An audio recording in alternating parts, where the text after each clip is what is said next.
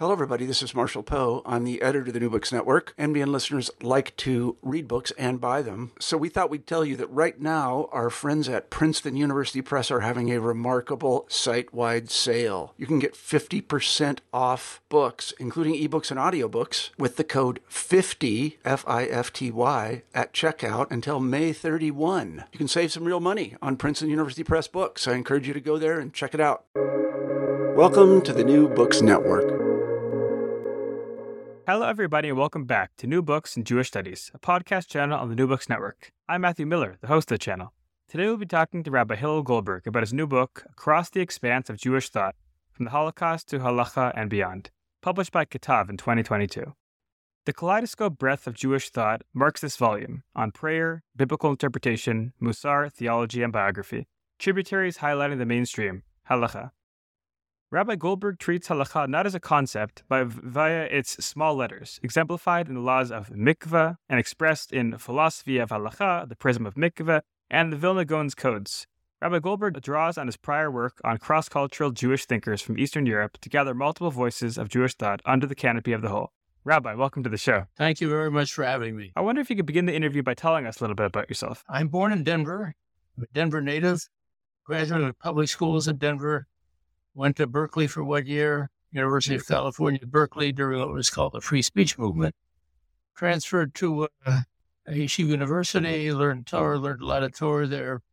Went off to Brandeis and graduate school, got married a few days before graduation, and I'm not sure how I passed any final exam.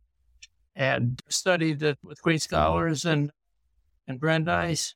Went off to Israel and studied Torah in Israel for many years. I got Smith in Israel. We lived in Israel for 10 to 11 years. And I've been back in Denver editing the Intermountain Jewish Student since then and functioning as an independent scholar. Beautiful. That's great. And I should say as well that I want to give a shout out to your son, Chaim, who, as we'll see potentially, he helped in some ways help this book come together. And also he's a friend of mine and a great guy. So I'll say that as well. Let's move a little bit to the book. How did you come to write this book? Well, I didn't really write the book. I worked on individual topics in Jewish thought over the course of 45 years. One of the essays in this book on Orchos Tzaddikim, an anonymously written Musar Sefer, began in the 1970s. So over the course of time, I've had a great variety of interests to identify with Isaiah Berlin's Fox, in his metaphor. That is to say, I have a great deal of diverse interests in Jewish thought. So I've published over the course of this time many books, but I've also worked on individual subjects and theology, commentary, philosophy of Halakhah, Tehillim. So this is a collection of essays that have emerged really over the course of 40 to 50 years. I might also say, I'm not sure this is of great interest to the listeners, but I'm an inveterate rewriter. Many of these essays have been published previously, but have been really rewritten, and I rewrite over it. A lot of our listeners are writers, editors, people who work in the field. So I think that's helpful and encouraging to know that even though something might be written, it can be redone. Are there any examples, anything that comes out within the book that you wrote and maybe revised a fair amount? Oh, absolutely. Let me give you one example. On the chapter on philosophy of Halakhah, which I dealt with a philosophy of Halakhah through the lens of the laws of mikveh. My argument basically is that if you want to deal with the philosophy of Halakhah, you can't deal with abstractions. You have to deal with the Halakhah itself in its detail. In any event, I published this in 1994, 1995 in Tradition. In journals such as Tradition, there are letters to the editor. And a letter to the editor came in and it critiqued it. So I was given the opportunity to respond to the critique, which is a pretty customary type of exchange in a letter section. I didn't respond to the critique. I didn't have a response to the critique. I thought that the person who wrote the critique, who I don't know, basically undermined many of the points I was making. And he set me to thinking. I thought for 25 years to try to figure out what he was saying, what I was saying was wrong, and whether anything that I had said was rescuable. So I rewrote substantially that chapter based on the critique. And that letter that appeared, by now 30 years ago, more or less, in tradition. It's a nice story and something which helps understand the book as a collection and something that came together over a number of years.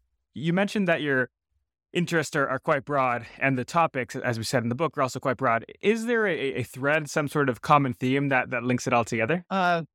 In this book, perhaps so, but certainly not taking my work as a whole. I have published line by line, phrase by phrase commentaries, or perhaps I should say super commentary on the commentary of the Vilna Gaon on the laws of mitzvah and on the laws of Sfeika, doubts and probabilities in Jewish law.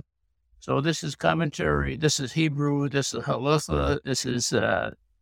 This is thinking. Somebody asked me once, so what is your source material, for writing on the Vilna Gaon? I said, I don't have any source material. And they said, well, what do you mean? I said, when you deal with the commentary of the Vilna Gaon, which is highly elliptical, and of course he knew everything and had everything at his fingertips. I've often said it took me 11 years to write my second volume on the Vilna Gaon. Probably took him a few hours to write it. In any event, basically, writing on the Vilna Gaon is a process of thinking. He cites a Gemara. Okay, the Gemara has a lot of topics on the page. Which one does he want? What is he trying to say? What does he deduce from this? A lot of that is just taking time to think it through. So that's one kind of, study of Torah.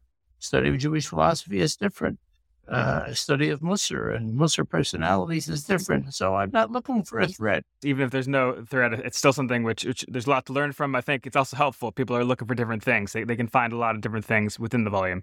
I want to look a little more at the book. And before we continue to turn the pages, just to start on the cover, the title itself is Across the Expanse of Jewish Thought, From the Holocaust to Halakhah and Beyond. Were there other titles, or was this the one that came out at first? I was at an OU event many years ago. It was after I published my book Between Berlin and Slobodka. There was a question and answer period. Somebody in the audience is asking the question, you really mistitled this. It really should have been, I forgot exactly what he said, Between Slobodka and Berlin, or not between, or what. He's going on. And whenever I tried to answer him, it didn't satisfy him. Finally, I said to him, with all of my other books, my wife has written the title, not this one. So on this book also, my wife wrote the title. I had many ideas. She made the choice. She has a great sense. She came up with the phrase, the fire within, for my book. It was a beautiful way to capture the whole book. In any event, you'll have to ask my wife as to why it's titled the way it is. Did the cover image come from your wife, or was that a different choice and source? No, I made the cover image. I actually made the cover because I deal with computers all day long and laying out newspaper pages. So I did the cover myself. Okay, great. And since this is only an audio podcast, it's a nice cover. It's got the surface of the moon, and we can see the Earth from the moon. So it's a nice way to express an expanse and the breadth of the book. The other thing I want to talk a little bit about is your experience and background. You mentioned that you've been the editor for many years of the Intermountain Jewish News. Is there a crossover? Are there learnings that you've taken from your work within the sphere of journalism to the work that you've done within Jewish studies in this book in specific, or do you find them to be disparate fields and keep them separate? No, there are definitely crossovers. There are definitely learnings, to use your term, or definitely journeys from one to the other. In the 1970s, when I was living in Israel, I was studying in yeshiva. I was also teaching in yeshiva, and I was also teaching at Hebrew University, and I was writing for the Intermountain Jewish News. I had to learn how to focus instantly on different types of material. I had to be able to write a column for a newspaper, and 5 minutes later, I had to prepare a class. So that period of time really trained me to focus, to teach me how to focus on very different things almost instantly. the author of Hillel called his students in for a 5-minute Seder, a 5-minute learning session. So what did he do that for? He wanted his people to be able to focus instantly, to be able to sit down, not waste any. So first of all, just in terms of methodology, there is crossover in the sense that you learn how to focus on different kinds of material. Second of all, you learn when you're a journalist to try to be clear. Oftentimes, I'm told that in academia, the purpose is to not be clear. I have a bias on behalf of clarity and concision.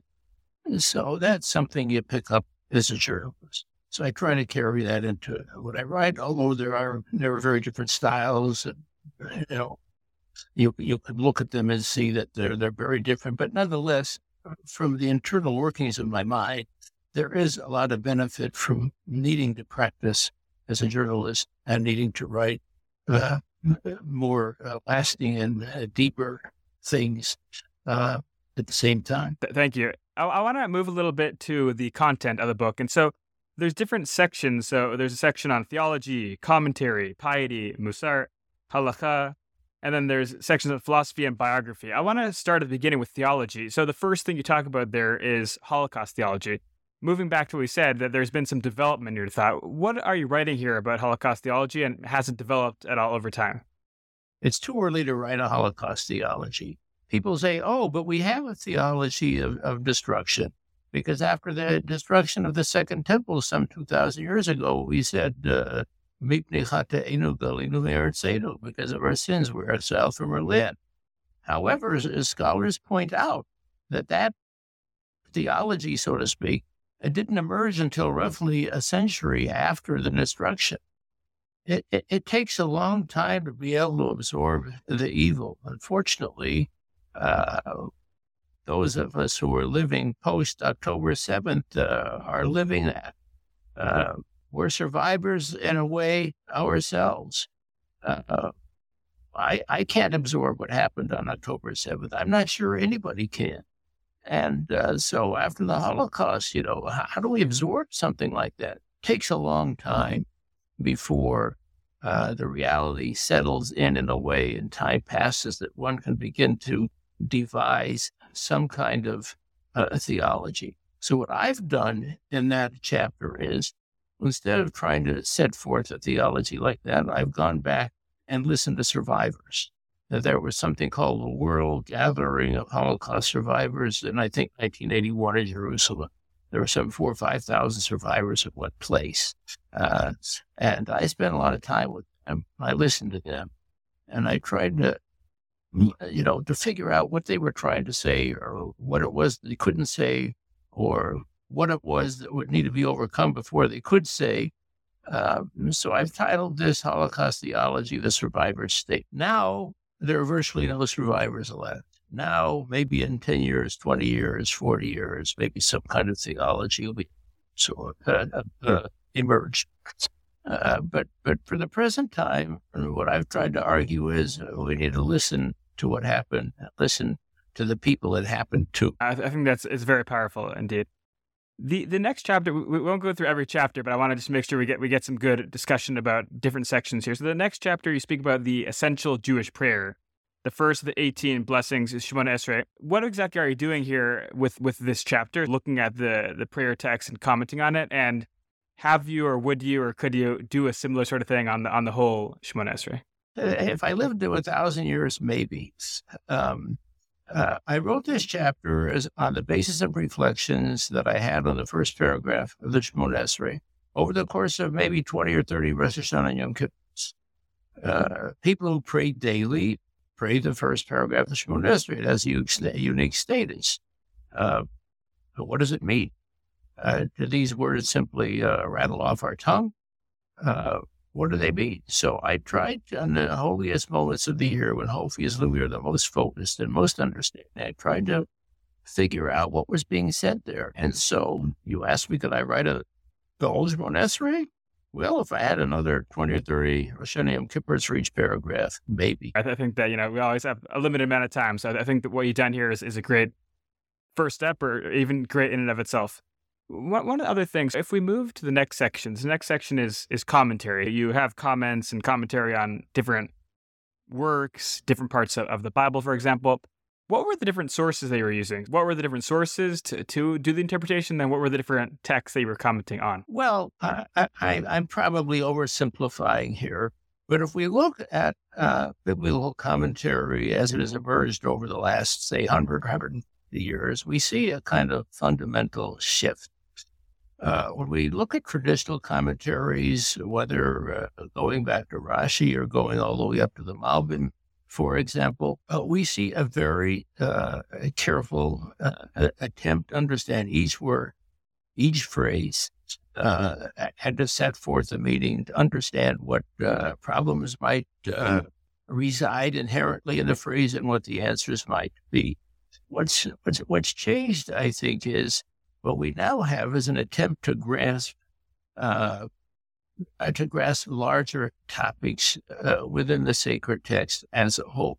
So, for example, if we look at Sefer Bereshis, the book of Genesis, we see, of course, it's focused on Abraham, Isaac, Jacob, and the foremothers, and so forth. And when we look at the individual commentaries thereon, we'll have each verse and each word and each verse explicated. What's happened over the course of the past number of decades is commentators want something more. They want to know, who was Abraham? What was his personality? What was his purpose? If we were to write we could write a biography of Abraham Lincoln. So what if we were to write a biography of Avraham Avinu, of Abraham, our father? Could we do the same thing that we might do for Abraham? So this is what's emerged. Can we get a larger picture? Who was the biblical Ruth? Brilliant book written on Ruth. By L. Ziegler and many people labor in these fields. So what I tried to do is just come up with perhaps a larger picture of a personality. I dealt with Reuven, with Hosea, Reuben and Hosea, for example. Tried to deal with perhaps the most difficult chapter in the entire Hebrew Bible, the binding of Isaac, and see if we could come up with a picture of Isaac as a total person, as a personality. So that's more or less what's animating those chapters. It's so important to think about the behind the scenes of commentaries and what's driving them and the historical context. I think that there's a lot of great stuff here to dig into. The next chapter is, or the next section is piety, or musar is the way it's translated here, or maybe musar is translated as piety, we'd probably say better. Two-part question here. What exactly is musar? And I know you've focused a lot on this throughout your career. So what is it? And then the second question would be, if we're looking at the section, there's 2 chapters, and other sections, there's a lot more chapters. Were there other things that you could have included, wanted to include? Why do we only have 2 chapters? Would love to hear your thoughts on this musar section. It's difficult to define musar. It's difficult to define. It could be defined as ethics. It could be defined as introspection. It can be defined as going beyond the letter of the law. As it came to be the name of a movement in the 19th century Lithuania, the Musar movement, it basically stood for trying to be scrupulously honest in one's observance and scrupulously precise in one's observance, including one's including interpersonal relationships. So that's the focus on Musar in my book, in these particular chapters. I studied with many great Musar personalities in Jerusalem. I studied with people who had studied in great Musar yeshivas before the Holocaust. And I was deeply impacted by them, deeply influenced by them. And I ended up doing my doctoral dissertation on the thought of Jerusalem. So the one chapter I have in this book is kind of a distillation, so to speak, of that dissertation. It's called An Early Psychologist of the Unconscious. This is on the thought of Jerusalem.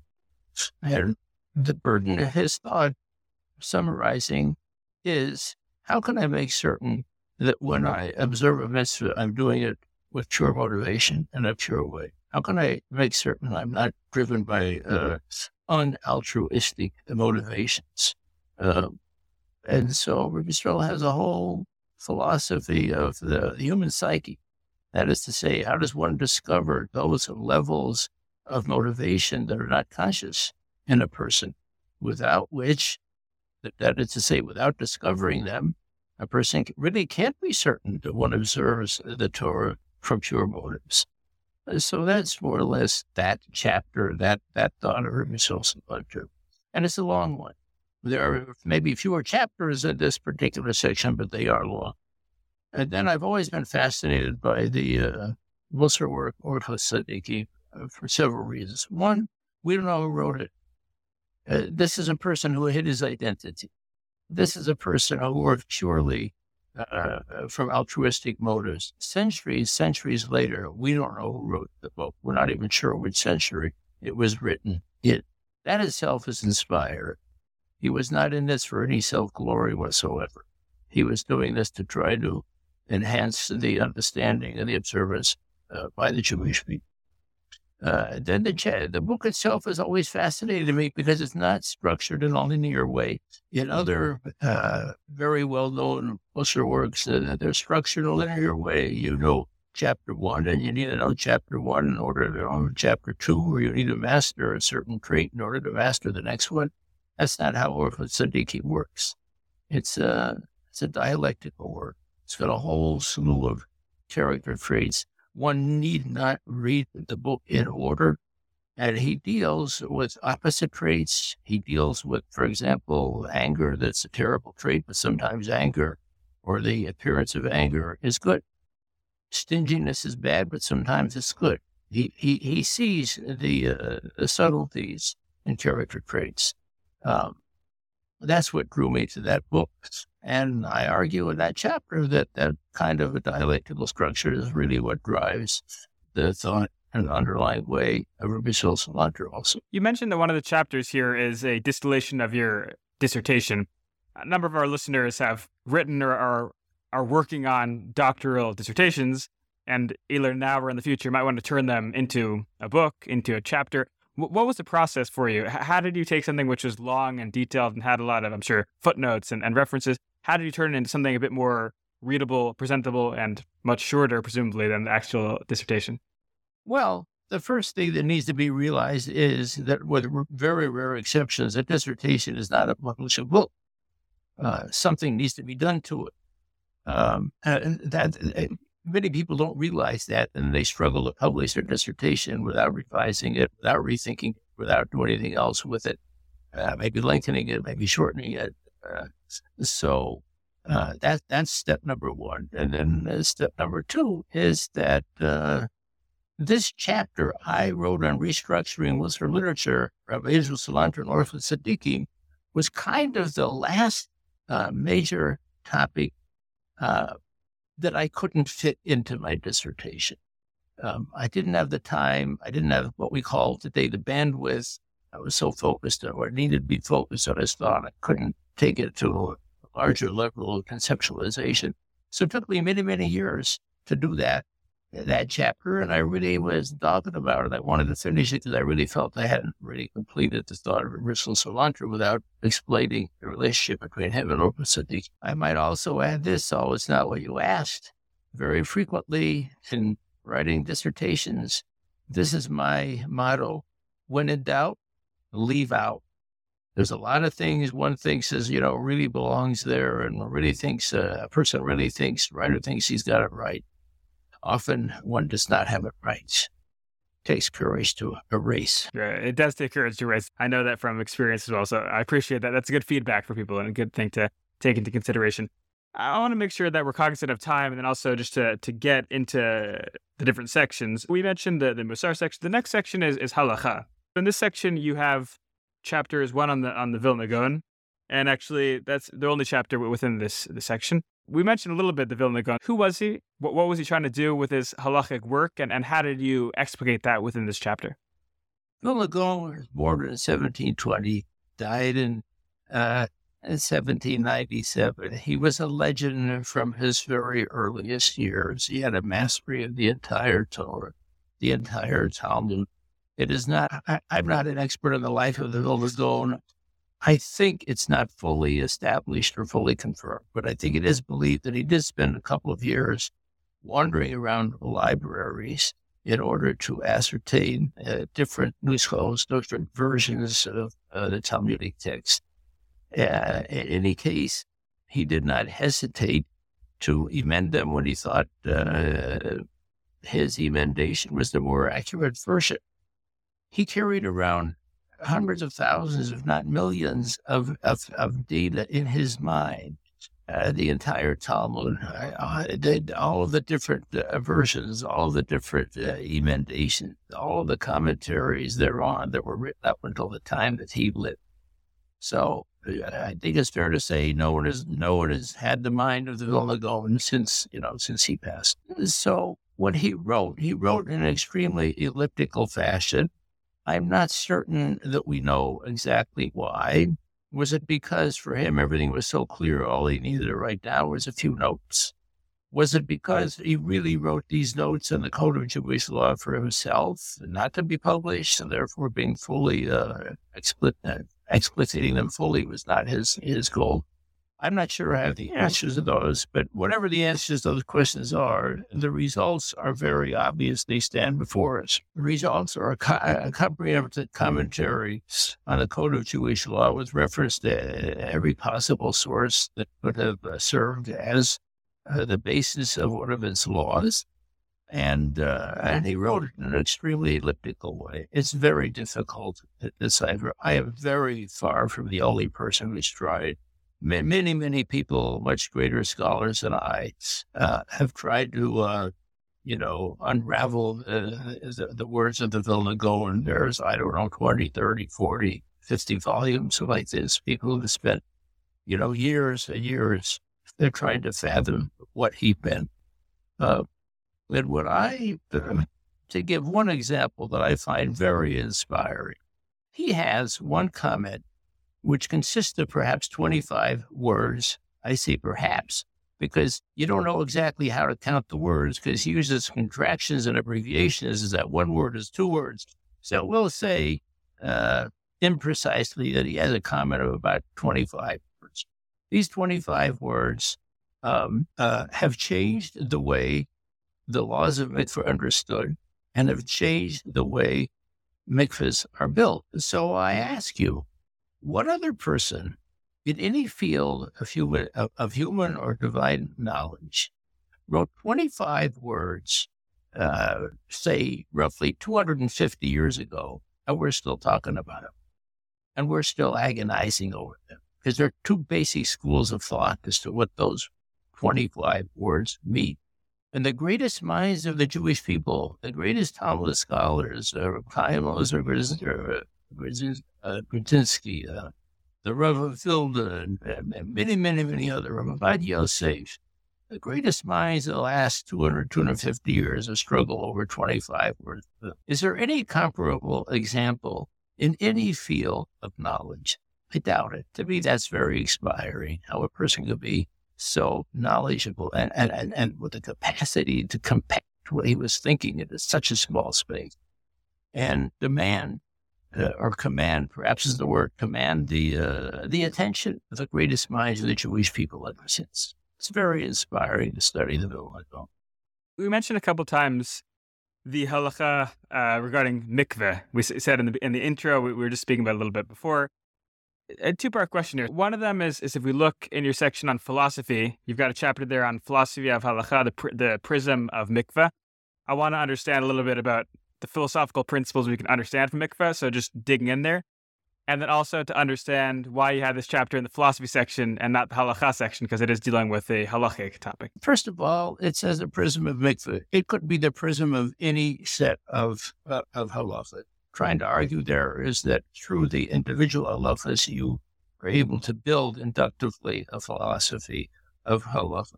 I happen to have chosen that section. Someone else could choose another section. And the reason I chose that section is entirely subjective.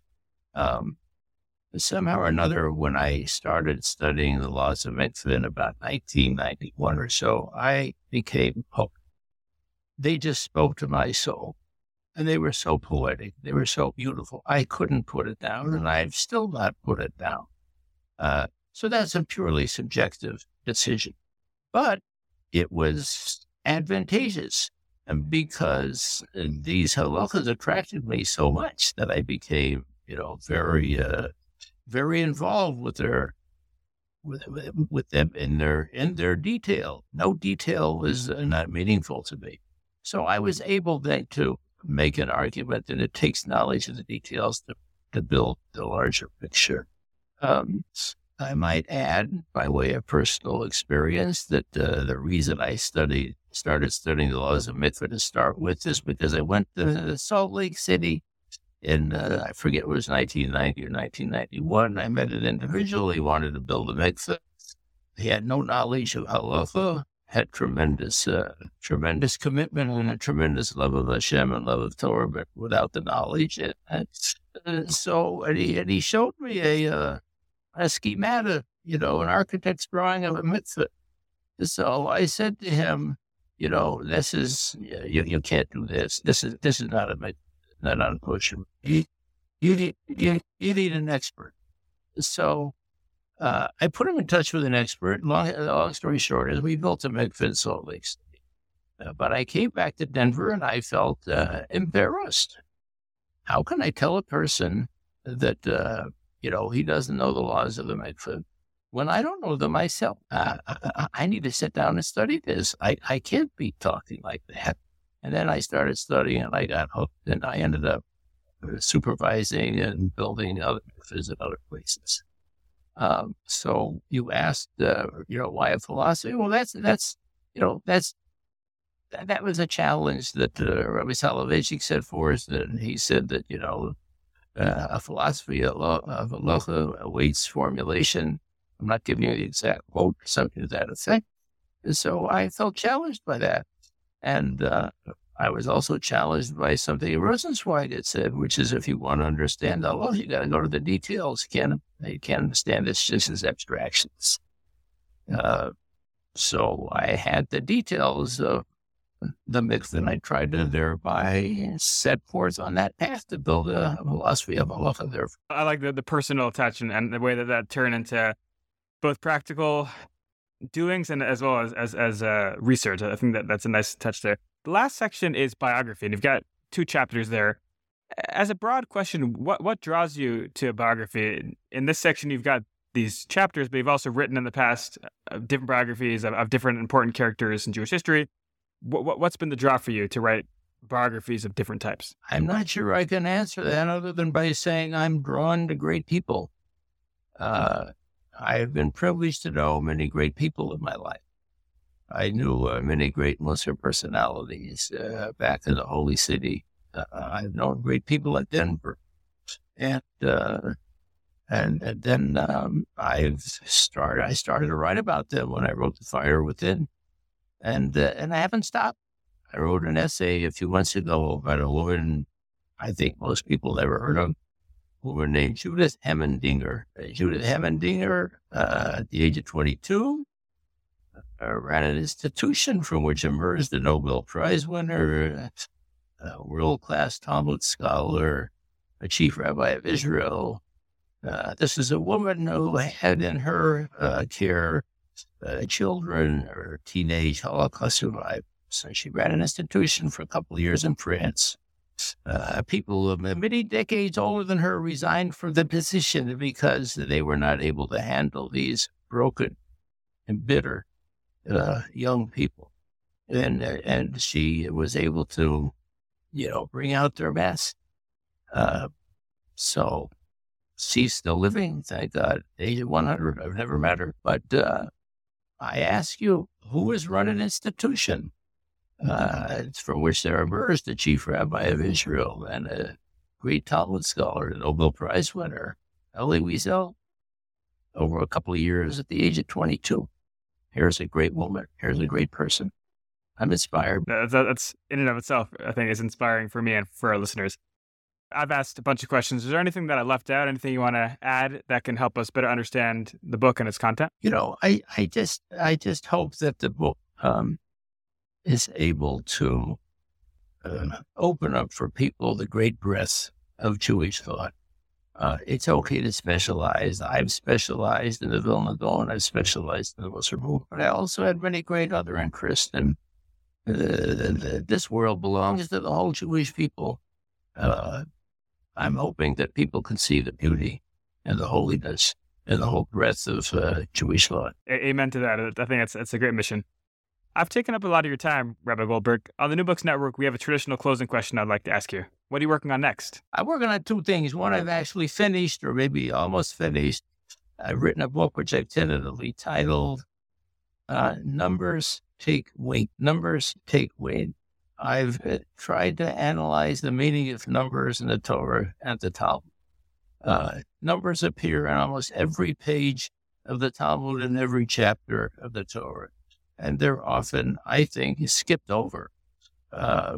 It says, for example, that I forgot his full name. The sages it gave him 300 barrels of oil, whether it's cooking oil or oil for light, because he was going to resolve the discrepancies between the book of Ezekiel, Sefer Yechezkel, and what's written in the Halakhah, in the laws of the Torah. Okay, so obviously the sages gave him a lot of support. Is there any meaning to the fact that it was 300 barrels of oil that they gave? Would the meaning of the story have changed if it had been 290 barrels or 310 barrels? I've gathered in the course of looking through the Talmud and the Torah some 35, 40 instances of the use of 300. And various Agadatas, waves, or 300, whatever they're called, Parsaot high, why 300? What is the meaning of the number 7, or the number 8, or the number 13, 42, 5? I've tried to establish that meaning by gathering many, many examples thereof, and then illustrating the meaning in incidents from human life. So it's partly biography, it's partly an abstract investigation of the meaning of numbers. And then I'm trying to work on a Hebrew work also called Zechira Shabbos also, the positive commandments of Shabbos, which is a subject I think rarely addressed or even understood to exist. I think most people you tell someone about the positive commandments of Shabbos say, oh, well, yes, of course, we have Kiddush. What else is there? I've located so far 17 or 18. So I will work on that. All right, beautiful. Staying busy. It's a lot of good stuff. I'm looking forward to having that come out, and maybe we'll have a further conversation about at least one of those books. So thank you very much. Thank you for having me, and thank you for your good question. Thank you so much. We've been talking to Rabbi Goldberg about his new book, Across the Expanse of Jewish Thought, From the Holocaust to Halakhah and Beyond, published by Ktav in 2022. Happy reading, my friend.